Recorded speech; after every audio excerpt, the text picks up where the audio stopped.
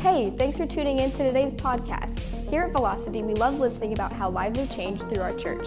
So if that's you, please contact us at amen@findvelocity.org. Enjoy today's message.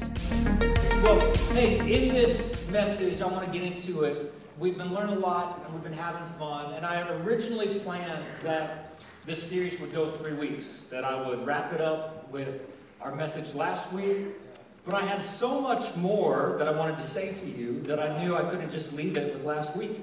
I had to give you some bonus material. So what you're going to get today, this is like the deleted scenes. All right, this is the extended version, didn't make the theatrical release.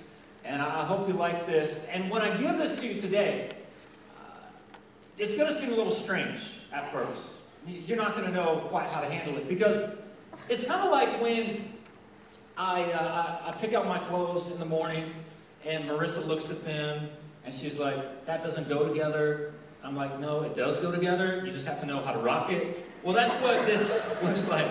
You're going to look at it and be like, I thought we were talking about thoughts in our mind. And we are. But today I'm going to switch it just a little bit. I don't just want to talk about the thoughts in your mind. I want to talk about the words on your lips. And to get there, we're going to have to look at Joshua chapter 1. And you can find your Bible's there, but before we put it on the screen, I got to set up the context for you a little bit, because this is an epic text. And I don't have time to get into all the context, but to give you a little background on this, well, this is a very significant moment in Bible history. It's a transitional moment. Up to this point, Moses has been leading the nation of Israel, but now Moses is dead, and the baton of leadership has passed to Joshua. Now, you might not know who Moses is. Moses is a really significant figure in the Bible. He's a type of Jesus, and he's known for a lot of things, but most significantly known for delivering the nation of Israel from their bondage in Egypt. They were slaves for 400 years. They'd been slaves. God raises up Moses as a leader, brings them out. But even though Moses was the one who brought them out, Joshua was the one God used to bring them in. In where? Into the promised land. Into the life that God had for them. What does that mean for you and me? Well, in Scripture we see that Egypt is a type of our old life. It's a type of our life before we come to Christ. Life of sin. Scripture says we were slaves to sin. We were in bondage to sin, in the same way that the Israelites were in bondage to Egypt.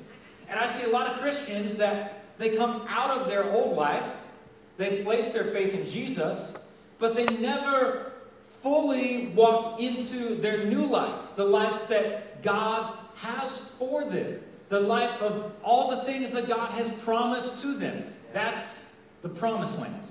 What does that mean to you and me? Well, we've been talking about this process of sanctification. Sanctification is the process by which we become more like Christ. Why am I sharing this with you? Because I want you to understand that this is what the Christian life is. It's a journey. It's not just place your faith in Jesus, get out of hell, go to heaven. No, we're on a journey step by step. This is where we're going, Velocity Church. We're on mission and on direction to become more like Christ. And Joshua represents the process by how that happens. And if he does, then what God says to Joshua is going to be really important for you and for me. So we're going to take a look at this in Joshua chapter 1, where we're stepping into the story. God is telling Joshua that the job he has for him is too big for him. Literally, it is bigger than him. Because the land that he's asking Joshua to go into and lead the Israelites into is filled with giants. But God wants him to know that the giants that are before him are nothing compared to the God that is with him. And so in verse 6 is where we're going to start. You can look with me. It says, be strong and courageous, because you will lead these people to inherit the land I swore to their ancestors to give them. Verse 7, be strong and very courageous. Wait, God, I thought you just said that. Why are you saying that again? Because he knows Joshua, and he knows you, and he knows that in the space between verse 6 and verse 7, lots of times those brain bugs can invade that space and get you to second guess yourself. So there must be something to the repetition here. He says, be strong and courageous, and be careful to obey all the law that my servant Moses gave you. Do not turn from it to the right or to the left. In other words, there's going to be a lot of things vying for your attention, Josh. And I need you to focus on my word. You're going to have worry creep in. You're going to have doubt creep in. You're going to have insecurity creep in. And fear creep in. And they're going to try to attract your focus. But don't focus on those things. Focus on what I've said. Focus on my word. Why? Because you've got a job to do. And I want you to be successful in doing it. And then he gives them some instruction. In verse 8, he says, keep this book of the law always on your lips. Meditate on it day and night, so that you may be careful to do everything written in it. Then you will be prosperous and successful. Have I not commanded you? Here it is again. Be strong and courageous. I think I'm getting the message, God. Do not be afraid. Do not be discouraged. For the Lord your God will be with you wherever you go. I want to use this text to help set up our sermon for today. And I'm calling this message, Talk Back to Me. Talk Back to Me. Not only is it the title of my message, it is my instruction for you this morning. Amen. Is to talk back to me. I don't know what kind of church you grew up in, but here at Velocity, we talk back in church. And the reason we do this is because church was not meant to be a monologue. Church was meant to be a dialogue. You're supposed to engage with the message. And there's a lot of ways you can engage with the message. You might not know this. You might be new to church, so I'll just kind of give you a little run through, a little training. First thing is you can take notes in church. Take notes with a pen and paper, or you can take notes on your phone. The reason it's important to take notes is because on Monday, you're going to need this. And Monday, you're going to think, oh man, what was that thing that Pastor Justin said? I don't remember it. I forgot. And then your life is going to be ruined. So you want to take notes in church. Second thing you can do is, easy one, is just say amen. When I say something or the preacher says something that you agree with, you say amen. What does amen mean? Amen literally means so be it. Like when you pray, God, help me on this test. God, help me to not be afraid. Amen. You're saying, so be it. So when I say something that's good, and it sits in your heart, like, yeah, amen. So be it. I'm agreeing with that. I want that in my life. Let's try that. Yeah, you're catching on. Here's a little bit elevated, okay? This one is you can put your hands together and clap. And the reason I got to set this up because you're not clapping for me, all right? This is not a performance, and I don't need your applause. What you're doing is when you put your hands together, you're saying, God is speaking to me. And he is moving in my life so much, I can't contain it. I have to respond to this. Got to put some action to it. So you put your hands together. So let's just go ahead and try that. Pretend I say something amazing. You guys are catching on. We're going to have fun. Talk back to me. All right, let's pray, and we'll get into God's word. God, we thank you so much for your word today. Thank you for the opportunity we have to come into your presence, to learn, to grow. God, help me communicate your truth. I believe you will. And everybody who agrees with that can say, in Jesus' name, amen. Hey, how many of you talk to yourself? You just raise your hand. Let me know who I'm talking to. Weirdos. No, I'm just kidding. If you raise it, let me see. Do you talk to yourself? Yeah, you're my people. That's me.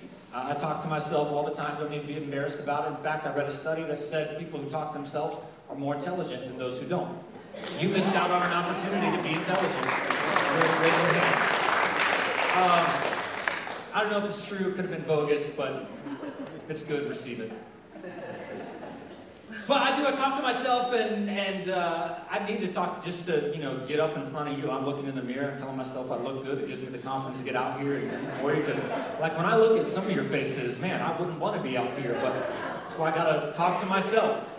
And I don't know if this is genetic or if it's a learned behavior, but I've noticed that my children possess this trait as well.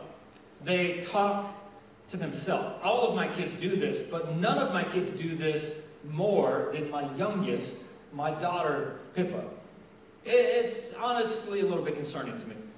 Because, this girl, she will walk around with her hands on her hips, looking in the mirror, saying, you look good. I like your hair today.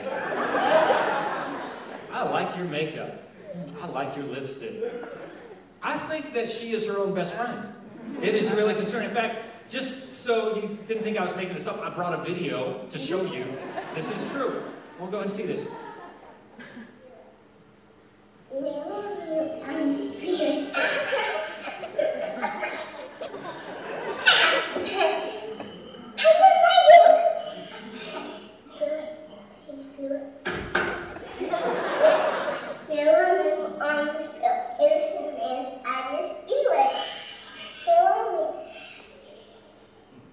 Okay, now in case you couldn't understand what she was saying, you might need to pray for an interpretation.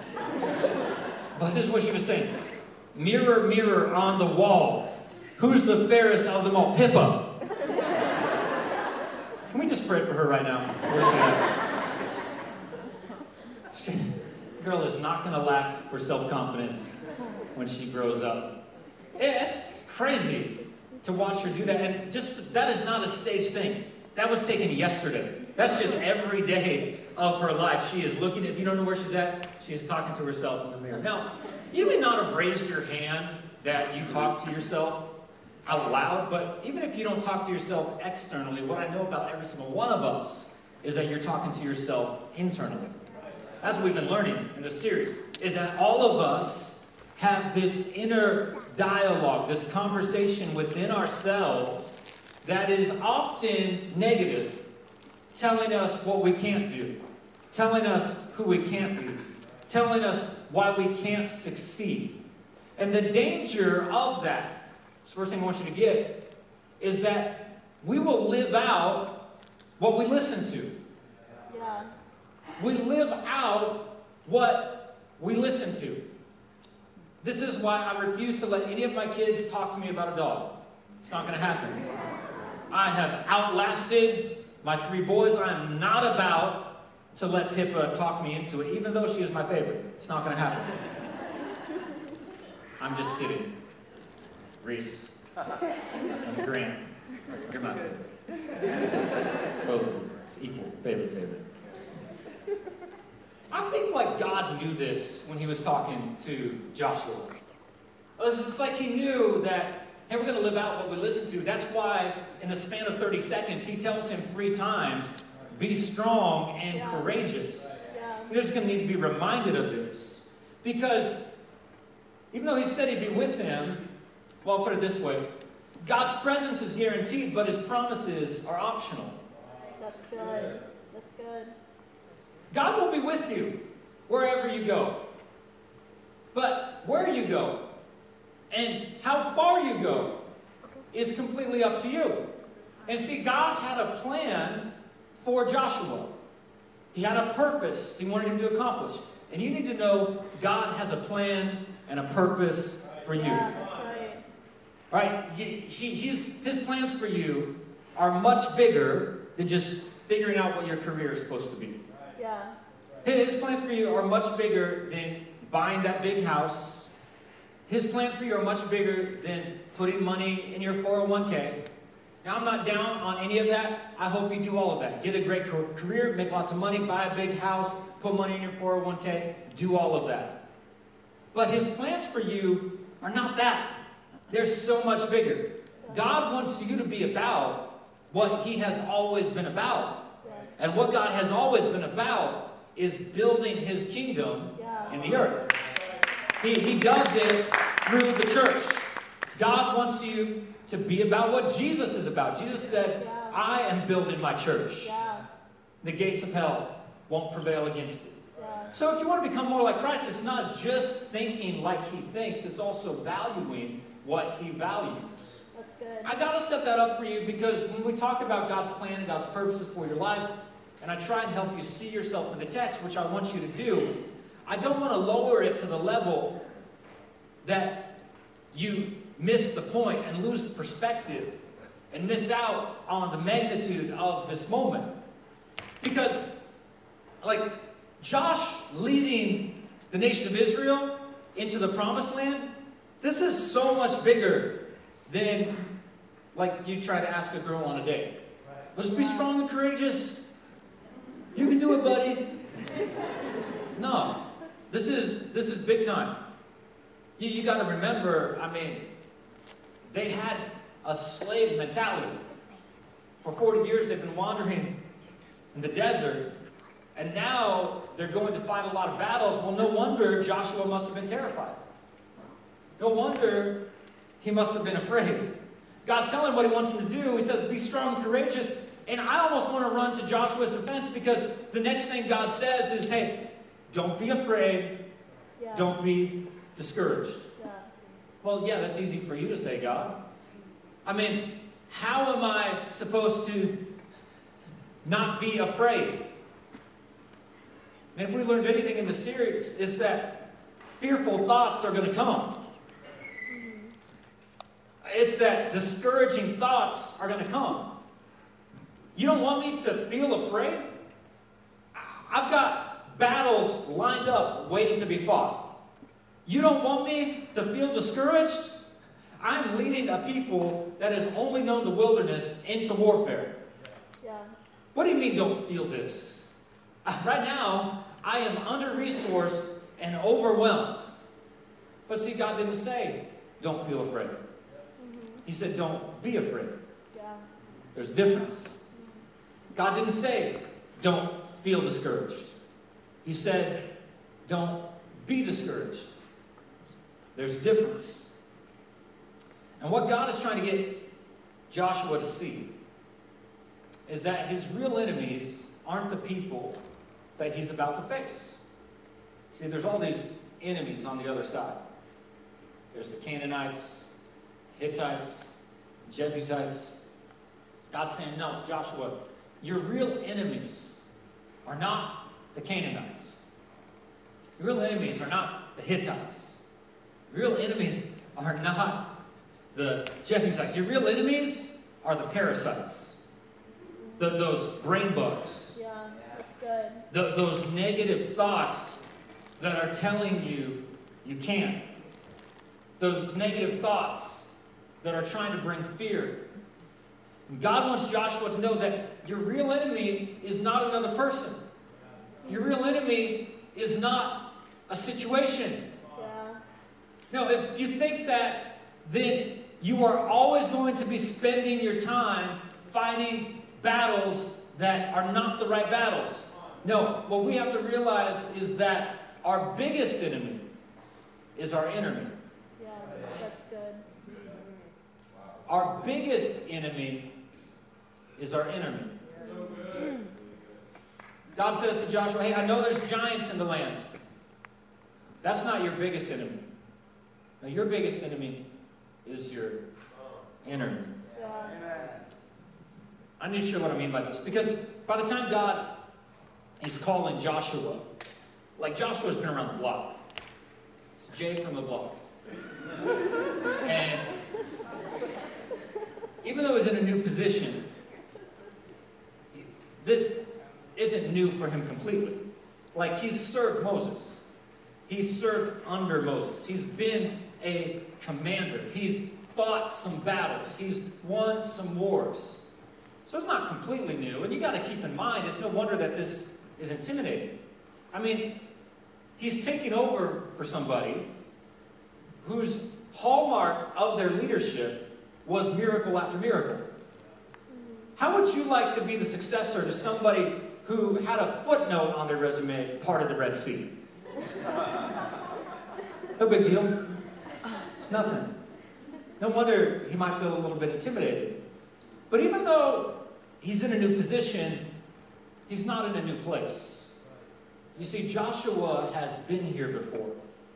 You might not know the story, so I'll tell you just in case. God is speaking to Joshua, but he is standing in the same place he's been 40 years earlier.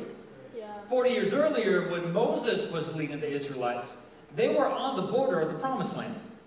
And before they enter in, Moses sends Joshua, along with 11 other spies. He says, I want you to go into the land. I want you to investigate the land before we go possess it.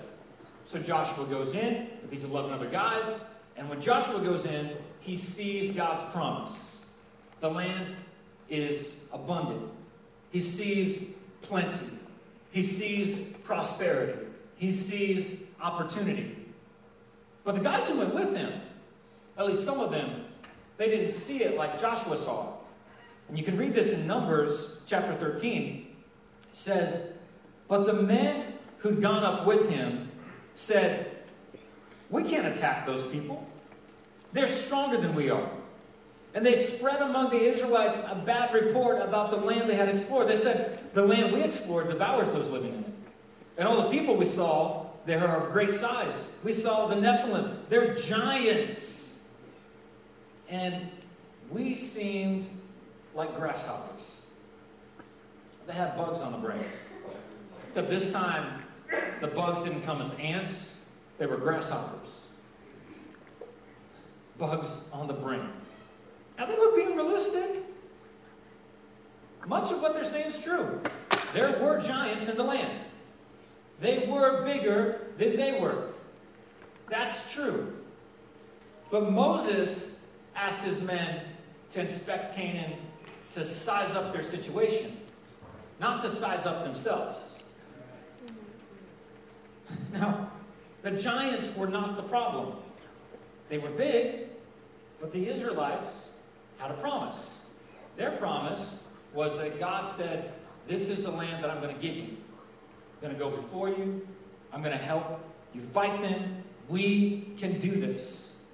But it wasn't the giants that kept them from going in. It was their own perspective.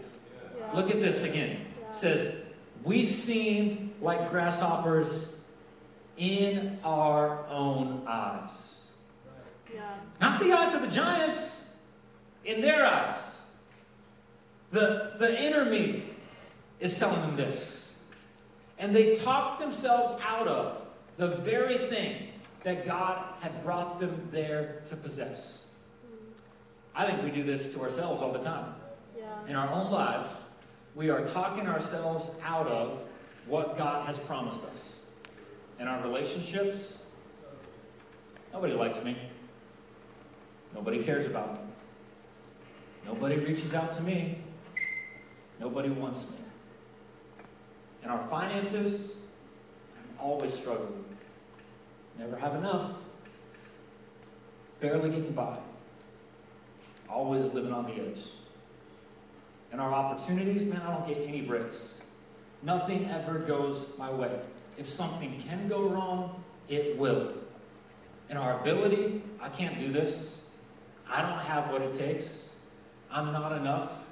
I'm never enough. But what I love about Joshua is that he wasn't afraid to talk back. See, Joshua knew something that these spies had forgotten. He remembered that God had given them a promise. Yeah. And God had said that he would be with us. Yeah. And if he's with us, and even if the whole world is against us, yeah, God is bigger than that. Yeah. So Joshua listens to what these guys have to say for a while. And then it gets to the point, he can't take it anymore. He gets so frustrated. He's like, I have to speak up. And you see it in Numbers 14. He says, it says Joshua son of Nun and Caleb son of Jephunneh, who were among those who had explored the land, tore their clothes and said to the entire Israelite assembly, "The land we passed through and explored is exceedingly good. If the Lord is pleased with us, he'll lead us into that land, a land flowing with milk and honey, and will give it to us. Only do not rebel against the Lord." The truth is, you rebel against God anytime you take a position that is contrary to what he has said. And what I've been trying to help you see in this series is that many of the thoughts in our mind, the dialogue we have in our brain, is contrary to what God has said. Yeah.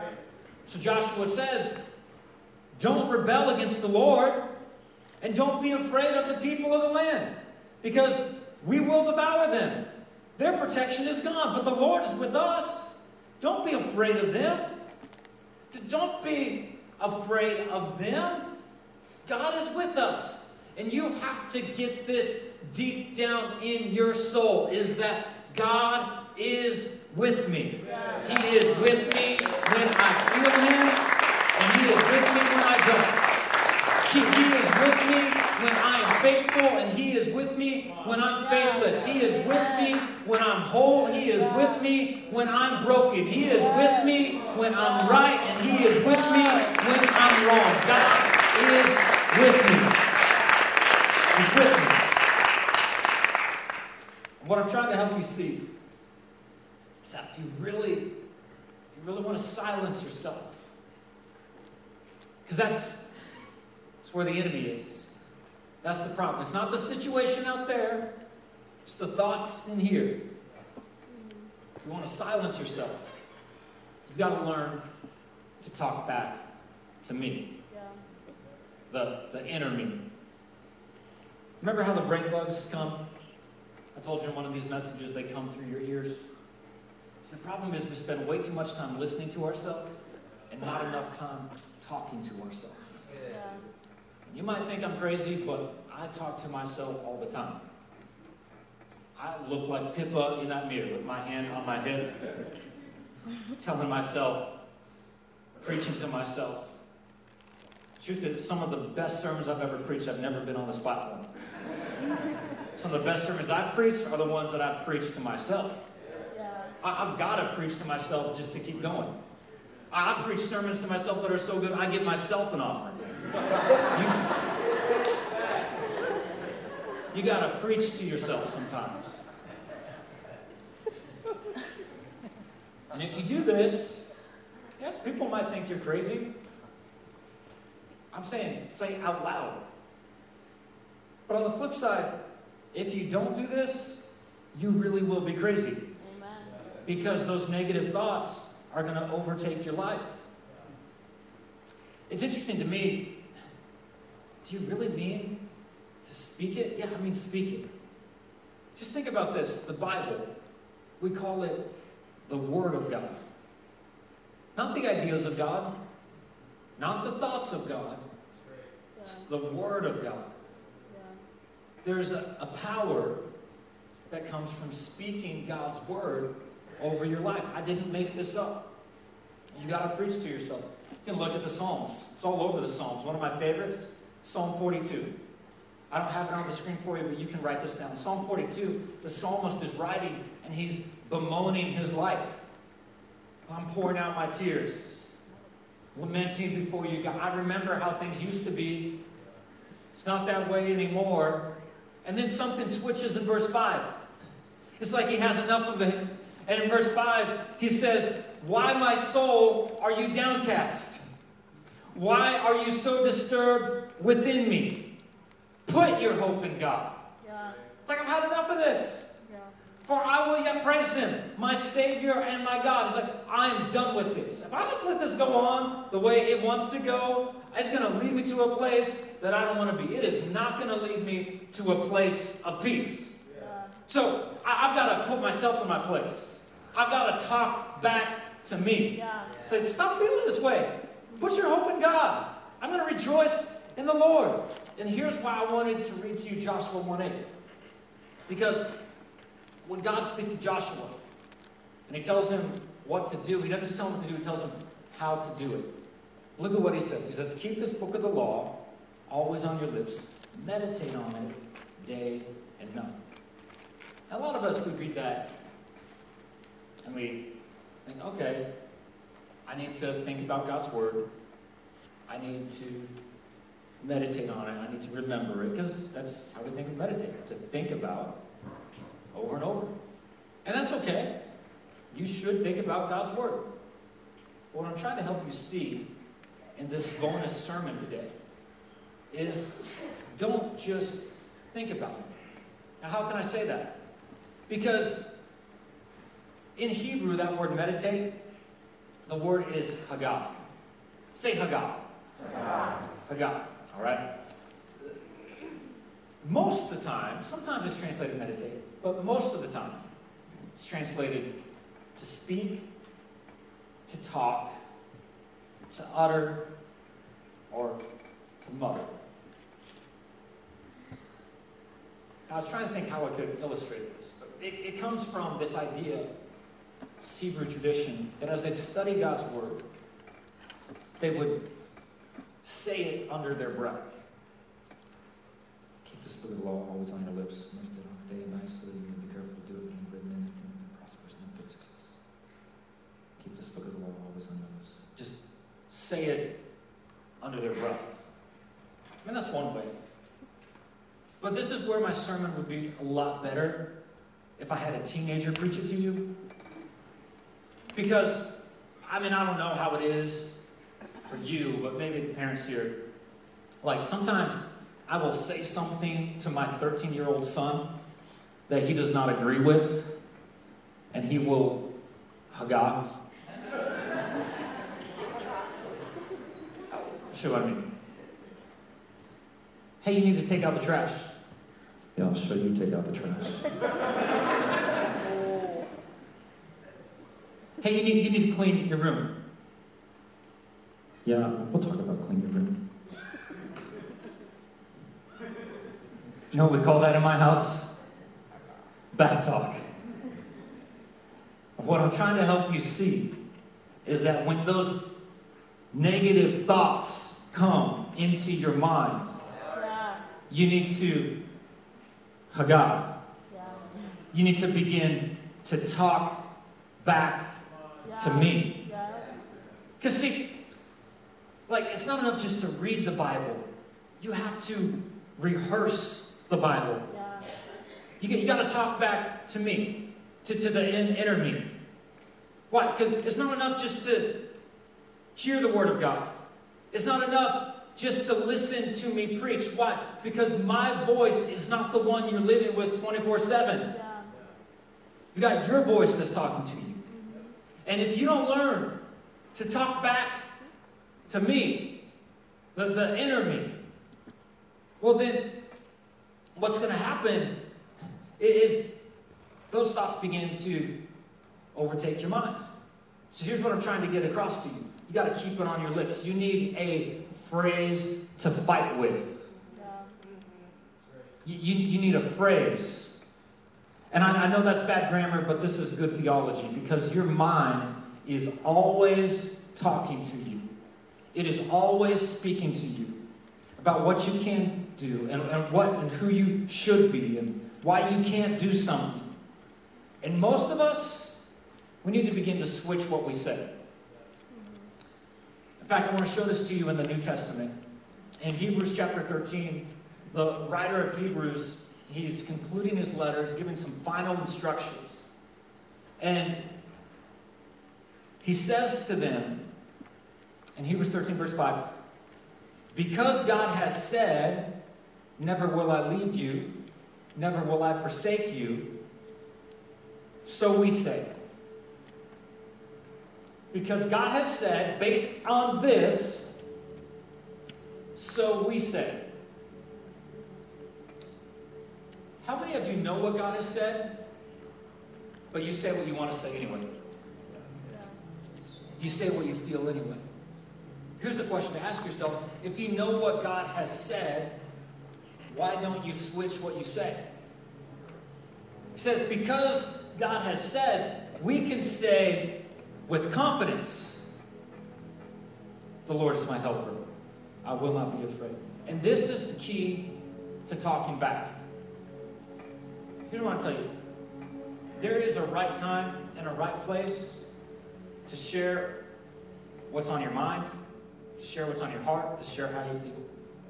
I'm not against any of that. Side note, it is not social media. All right? Maybe there's a time and a place to share what's on your mind. Maybe it's with a counselor.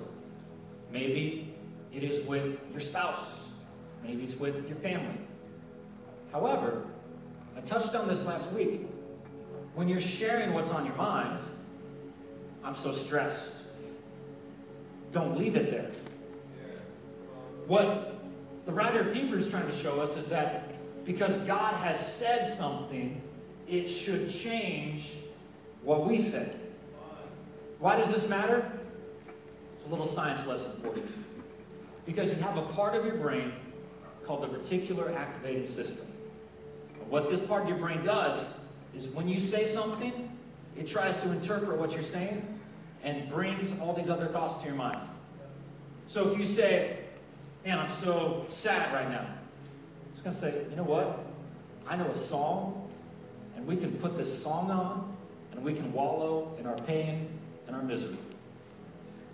If you say, nobody likes me, it's going to bring back all the evidence because it thinks you want that. Oh, you said nobody likes you? Let me just bring all this evidence to demonstrate that.